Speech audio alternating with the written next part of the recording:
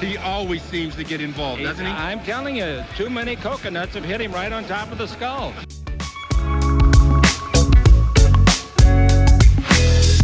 Well, I think Anthony will be a great acquisition. He can do it all. Avery, whose show is this?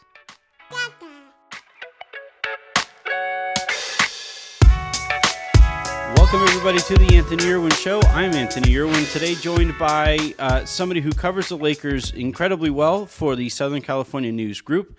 Somebody who I had an introduction planned for, but I couldn't find the proper video of. I was trying to get Andre Drummond, just like all of the times that he went, Kyle Goon! Like I was trying to get all of them lined up, but couldn't find the video of all of it. But Kyle, thank you very much for hopping on with me today. I know that you're crazy busy this time of year covering this team out on the road. I greatly appreciate it. How you holding up? Oh, I'm doing great. I'm in a undisclosed location in Miami. Caught the 720 out of Orlando, but them's the breaks. So yeah, there are definitely worse places to be though. Great view of the bay from here. So, Undisclosed yeah, location in Miami. I cough once if you're okay. Are you safe? Are you? This is one of the rare instances where you use that to make it sound more flattering than it actually is. The reason we're talking, the reason I reached out to you to have this conversation today, you wrote a fantastic piece for the newsletter for the OC Register about how clear LeBron has made it throughout the season that he needs help, that the roster is not up to par. He's playing fantastic basketball. AD, before he went down, was also playing fantastic basketball, but because the roster was so imbalanced, the Lakers were still kind of fighting to get to 500 even with both of those guys available. And I thought you framed it really well and really interestingly. And one of the points that you made was about, the notion that Rob Pelinka said before the season that he saw it as a responsibility to caretake the end of LeBron's prime and the end of his career, and how Howard Beck wrote about a week or so ago that, hey, LeBron signed that extension thinking that the Lakers were going to equip him better than they did last year and better than they have so far this season. But I was just talking to Harrison this morning. It's been wild, at least from where I'm sitting, to see all of the oxygen in any of the trade talks just kind of fall by the wayside. It feels like it's been kind of cut off. So, where did that piece come from? Why now on writing that piece? Yeah, I mean, I think it just came from me from this sort of simple observation that, after the Christmas loss, they gave up 51 points in one quarter to Dallas. And I know Luka's kind of having a moment right now, so I don't want to quite discount that. But 51 That's points still a lot of in points. a quarter. I'm not even sure if I've seen that in my time covering the team. I would have to go back and do a scouring of stats, but it's just it was kind of absurd how badly that quarter went. And LeBron made the comment, that, well, Dan Wojcicki asked, do you guys feel like you can dig yourselves out of adversity because you had before? And LeBron steered that comment all the way around and said, well, I also look at the other way too, like how much do you have to keep digging before you get too much dirt on you? and the visual there is so striking that LeBron would be buried alive in essence. And but what really struck me about that was just man, there was a time in LeBron's career not that long ago where that's that quote is running on the front of every sports talk everywhere, right? I mean, that's number one. When are the Lakers gonna make a move around LeBron? And that's just not the discourse. I mean, people are talking about Lakers wasting this year for LeBron, but it is not, in essence, I think there's a level of acceptance. The Lakers have chosen this path that they're currently down, and as everyone knows, they're looking, I believe, at more moderate moves to kind of keep their draft assets as their tradable draft assets as intact as possible. And you can kind of justify it with the record of the team, but I kind of view it as there was a track to go down probably early in the season and right now. Like the trade may not exist right now, which was not the point of the story. The point of the story was to observe, man, like what a change in even a few years ago when LeBron said, "Oh, it'd be great to play with Anthony Davis," and what did the Lakers do? Well, they get knotted up in talks for Anthony Davis, and that's a different conversation of how that submarine that season, but it just occurred to me how reduced LeBron's power with his own franchise is right now. And, obviously people take that a lot of different ways and people blame LeBron for that. But, I just wanted to kind of start in that place where what a change it's been to just see LeBron in this place of, resignation, even though he's clearly saying, man, everything's not okay.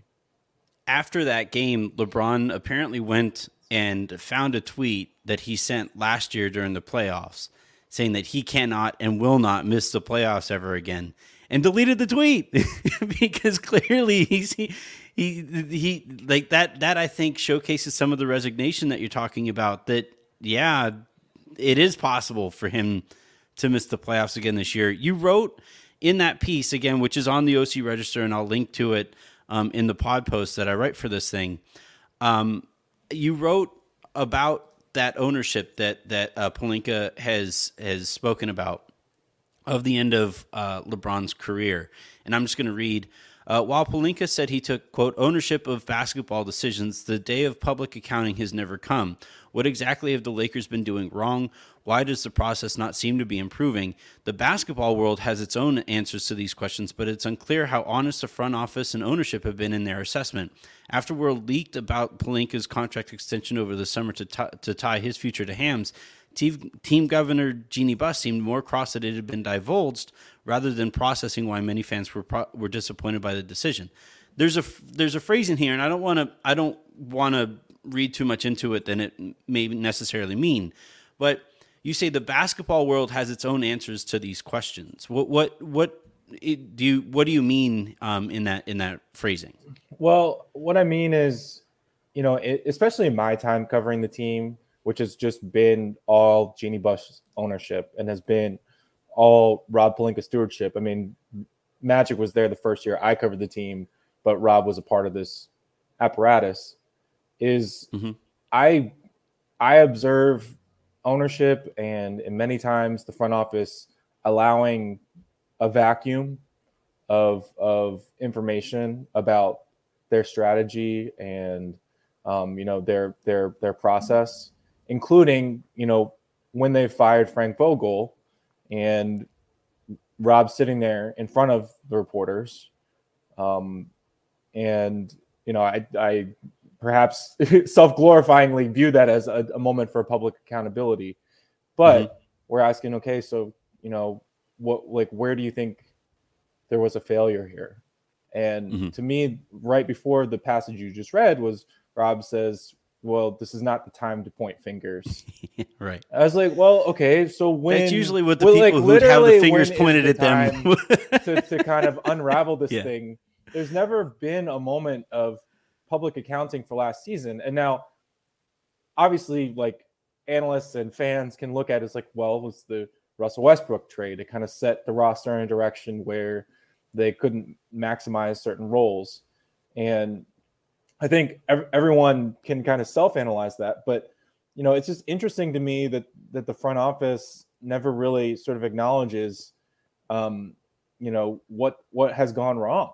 And Jeannie, by extension, the buck falls to her. I think she has a fair amount of, okay, like I'm going to let my basketball people handle basketball decisions, which in many ways is a great trait for, I think a lot of teams would want that.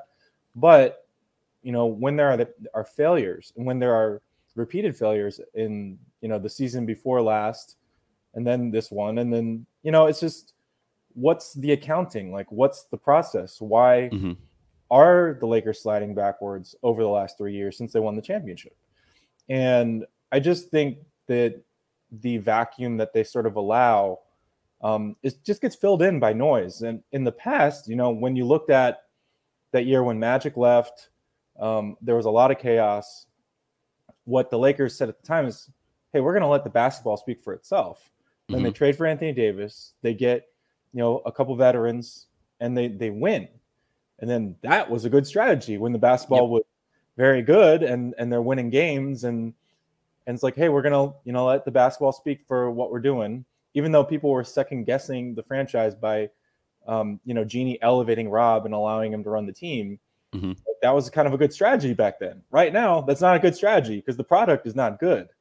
So no one's you really don't want this basketball speaking for the organization. No. But I think the Lakers kind of allow that to happen because, what I see in my time is that no one in this entire organization likes putting a stamp of accountability on failure. Everyone loves success and everyone wants to put their face all over success, but it's very hard for anyone, and I'll include LeBron in that as well, to say, you know what, like, this was on, me, I played a role in this. I mean, you saw that last year at the trade deadline when, you kind of have LeBron being like pushing behind the scenes, I believe, for trades to happen and the roster be remade, and the front office and management pushing back. It's like, hey, like, you made this bed, sit in it, make it work. And then what happens is no one takes accountability for what's happened and why the team is slowly deflating over time, and the losses just keep piling up. Yeah, the accountability part of this is interesting. I just, Harrison and I just recorded a show yesterday, and one of the things that we have found the most frustrating here is how the top priority doesn't seem to be basketball, but self-preservation. It seems like for the people who were making these decisions that lead the Lakers to where they are right now, the focus isn't, hey, what can we do that fixes this product that is clearly broken? Rather than that, they kind of look at it as, well, how can I distance myself from the decisions that led to this product being broken? And if that's your focus, then these problems don't ever get addressed. And I think that's how you find yourself. Because look, again, LeBron wasn't playing up to LeBron's standards early in the year, but he was still pretty good. And AD was playing like an MVP. And the Lakers, despite that, were below 500 and started the season off incredibly slowly. So, yeah, I find all of this kind of interesting here, and none of it that I hear about the Lakers, and this is kind of where I thought you were going with that phrase. None of what I hear about the Lakers from outside people who aren't attached to the Lakers, ever really paints anybody in a positive light, because nobody really understands the decision-making process there that goes beyond, hey, yeah, we want to be attached to the stuff that works out well, but we're afraid to make any kind of a decision at this point because the ones that we've made recently haven't worked out well. And if we keep on making these bad decisions, then one of us is probably going to have to take accountability for it. And nobody seems all that interested in doing it. You also wrote, go ahead. Oh, I was just going to add, and look, I mean, I don't know if there's any particular blueprint that needs to be followed for an organization as long as there's winning. And like 3 years ago, you said, okay, well, the Lakers are winning. Well, so what? Keep that up. This is also a very insular organization. I mean, we're talking about, all the Buss family playing prominent roles in basketball ops with Jesse and Joey.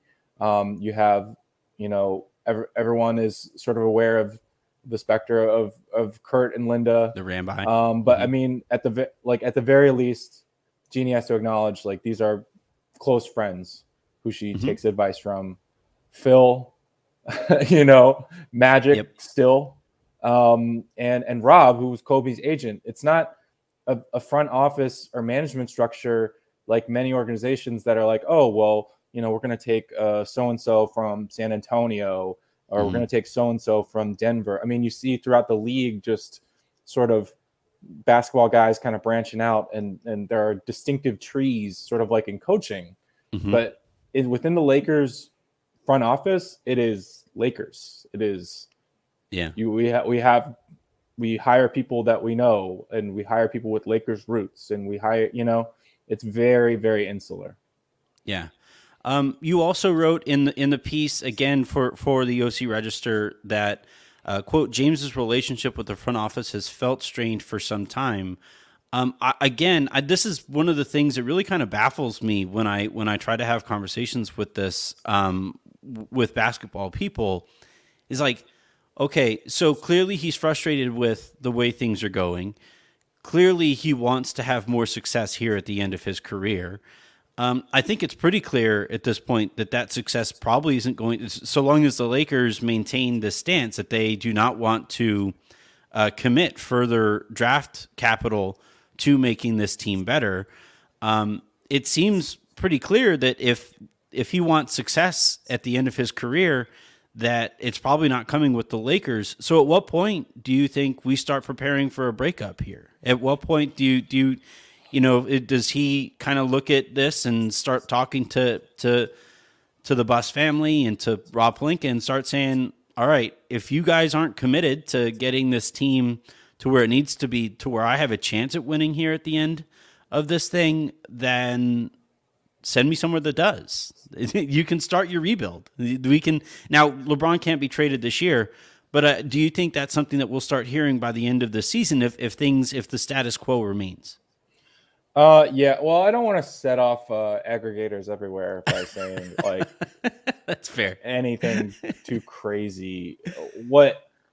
And furthermore, I don't want to sit here and say I understand why LeBron signed that extension, except that the level of money the Lakers could offer and we're going to offer was probably higher than most or many places. And then, yet if you're LeBron, you're thinking, okay, well, I'm 38 next summer. If I allow myself to become a free agent, am I going to make, $97 million in my next 2 years? Maybe not. And because he can't know how his health is going to hold up. One thing I observe and I find interesting without totally being able to explain it, like LeBron sure is in a lot of commercials this year, isn't he? Like LeBron sure does. Unfortunate timing on the Father Time set of commercials. Yes, but I think the more interesting thing is like, I've had people remark to me like, man, I can't turn on my TV without seeing LeBron and I forget which phone company he's in right now. AT&T, crypto.com. Like he's really put himself out there. And if you think about that he must be making a lot of money from that. Then that becomes a little interesting. Is he in a little bit of like, hey, I'm chasing the dollars, because I think one of his larger ambitions is to be a team owner one day. And sort of join that table, which is obviously extremely exclusive. And so he recently became a billionaire. So I think that's one of his priorities, and one of his priorities tied to here, that even though LeBron's people will tell you, well, LeBron can make money anywhere, I think his ties to LA make that all kind of easier and sync up better. So that's one thing I observe. Two, that is an interesting question. I don't know which team that would be. I know people talk about Cleveland. Well, Cleveland's got a pretty good thing going right now, without trying to ask themselves, do we have space for LeBron to enter into some sort of huge money deal to come home one last time? And by the way, like LeBron, he's kind of done that dance. He's won a championship there. So does he want to do that? So I'm not sure that all the factors are there lined up for LeBron to really start looking elsewhere. But obviously, I mean, I think you have management trying to serve two masters, and LeBron looking around and saying, okay, well, I'm the one who's here. I'm the franchise player who's here. Like you guys are kind of preparing for your next franchise player when I'm here playing at the top of my game. And I know that was really upsetting to him last season.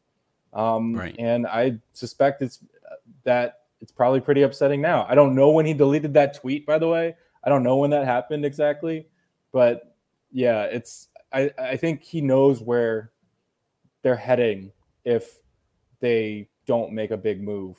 And it's pretty evident to everyone else, I think. I'm glad that you mentioned, them potentially preparing for their next star. And I think that's a really interesting way of framing this, because the Lakers do operate star first, right? Go get the superstar and then try to figure everything out outside of that. And, that's fine when you are able to go out and get a LeBron despite coming off of, the worst stretch in franchise history right before he showed up.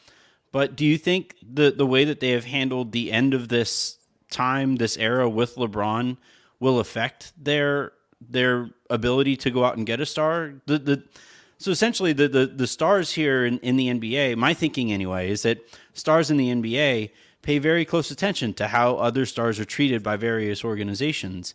And if an NBA superstar is sitting there saying, wait, LeBron legitimized you guys, LeBron helped you guys get AD, LeBron helped you guys win that title and tie the Boston Celtics, and now here at the end of this thing, you've drawn a line in the sand while LeBron is still playing all NBA caliber basketball. How committed are you going to be at the end of my time there? Is that something that, from where you're sitting, that you think has been impacted by the way that they've handled all this?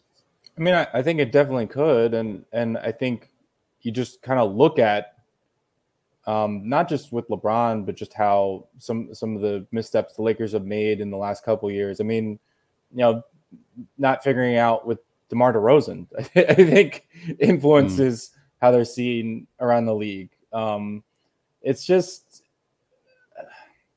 It's interesting because, like, yes, they did win a championship together. Yes, they did supply LeBron with the teammate he wanted. So I don't want to imply that they haven't played ball, but another thing that struck me about the piece or sort of pushed me to write what I wrote was this idea that, like, all right, you're waiting for the next franchise player. You're waiting for the next star available. You have the star, like you have the guy, and he's still playing really well. And like, we can debate the merits at the level of oh, well, he's not top 5 anymore, or he's not top 10 anymore, but he's still really good. And yeah. If he's not top 5, he's like top 15. He's top 10. Like he's in that range. The contract has always been, if you have LeBron, you play it out, and it's not a apples to apples comparison on my lead. So I don't want to imply that because the Cleveland stuff that happened in his last year there, that was near the trade deadline, right? They made a move near the trade deadline, and they had a winning record. But Cleveland was like, I don't think they had a strong feeling that LeBron was going to re-sign, but they're like, hey, we're playing this thing out. We're gonna trade Isaiah Thomas. We're gonna trade Jay Crowder. We're gonna cut Dwayne Wade. They cut Dwayne Wade to get LeBron back. Like, that's really what the trade is about. The trade wasn't so much about like, oh gosh, we really need Rodney Hood. We really need Jordan Clarkson. It was, the team wasn't working, and if we want the best version of LeBron, we got to trade to get him back. And actually, the Lakers might be getting the best that LeBron can play right now. They might be getting the best version that he's capable of at 37. But I think the violation of that contract that's been in place ever since LeBron has been what he's been is so striking when you're like, oh, well, we got to like hold on, and we got to hold on to our draft picks in case, some star comes available. We got to trade from down the road. Well, you got the star. You actually have 2 stars when Anthony Davis is healthy, and those guys have been amazing. But what I thought illustrated their limitations was that game against Boston. they lose in overtime against the best team in the league at the time, and Darvin Ham is playing 5 guys 12 minutes each in the fourth quarter. To me, that's just like, all right, we have to limit the people we actually trust to hold on to this lead and play the way we've been playing. And that's just a clear roster limitation. Those guys were playing amazing in that game. The Lakers probably could have won that. He played Austin Reeves at the 5. Like he said, it's just the roster is so limited that even when those two are healthy, you can't beat a team like that. You couldn't beat the Sixers. And that's roster limitations. That's not superstar limitations. That's supporting cast limitations. So if those guys can give you what they can give you, if AD can come back within a month's time and the team is still sort of scrapping, like, isn't it part of the social contract with LeBron to give that a chance? So it might be too late, but it might be too late at this point. But I just thought it was a moment to kind of look at, like, why haven't they done that? There's an incongruous set of goals here that, and Rob Pelinka's statement that he would do whatever it takes seems incongruous with the ideas like, oh, well, but we got to think about the future. And it just is. It just is when you have LeBron James on your team.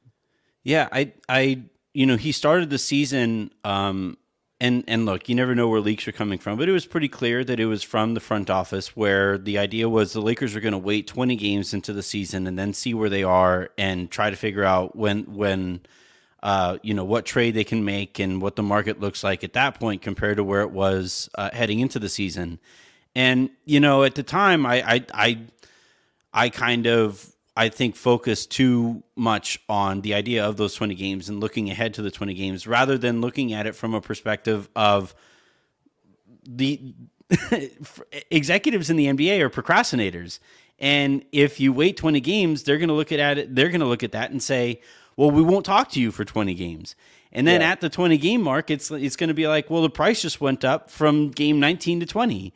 The Lakers right now, they can't play unless they were winning, unless they were like top 6, they could not play their way into having better trade leverage. There was just never a moment where that was going to happen. And if you looked at the roster, you could probably understand, well, this team is probably like going to be 500 at best, right? I mean, I think that was probably a realistic goal with the roster they had, and not doing some of the deals they did over the offseason.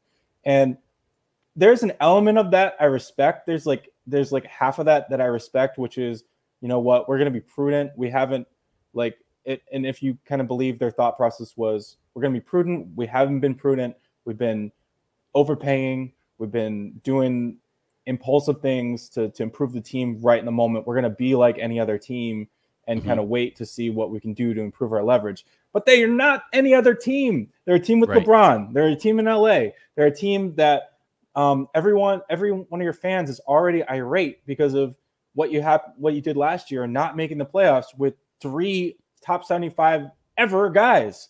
So everyone's already ticked off. There's always going to be pressure on you to make a move. And so you can't just create leverage with patience. You can't be like the other 29 teams. You're the Lakers. You're the Lakers with LeBron James. It was never going to happen. Yeah, and that's why I now looking back at that 20 game mark, I now find myself wondering if that was just a means to, well, chances are we're going to be below where we need to be at 20 games in, and then we won't have to make a deal. And it goes back to what we were talking about at the top of this conversation, where self-preservation is key and not actually fixing the problem. Because the path to self-preservation is not sticking your neck out there and not committing those future picks and not making another mistake. And if that's your focus, then, George Bush meme mission accomplished sign, But like if the purpose of all of this is actually to fix the roster, then there's clearly a lot of work to be done. And I thought you highlighted that and outlined that really well in that piece. Again, for the Southern California News Group, it's on the ocregister.com. It'll be linked on this pod post. Kyle, I appreciate you a ton stopping by. You can check out all of his work with the Southern California News Group. He's at Kyle Goon on Twitter. Anything specific you want to plug before we get you out of here? Nah, man, I'm just grinding. My preferred travel brands are Delta and Marriott. So plug those brands. Marriott, thank you for this beautiful view of Miami. Delta, thank you for the first class bump today. Really appreciate it. Really gets you through those 7:20 a.m. flights. Tip your waiters, tip your bartenders. Be good. That's really what I want people to do out of this.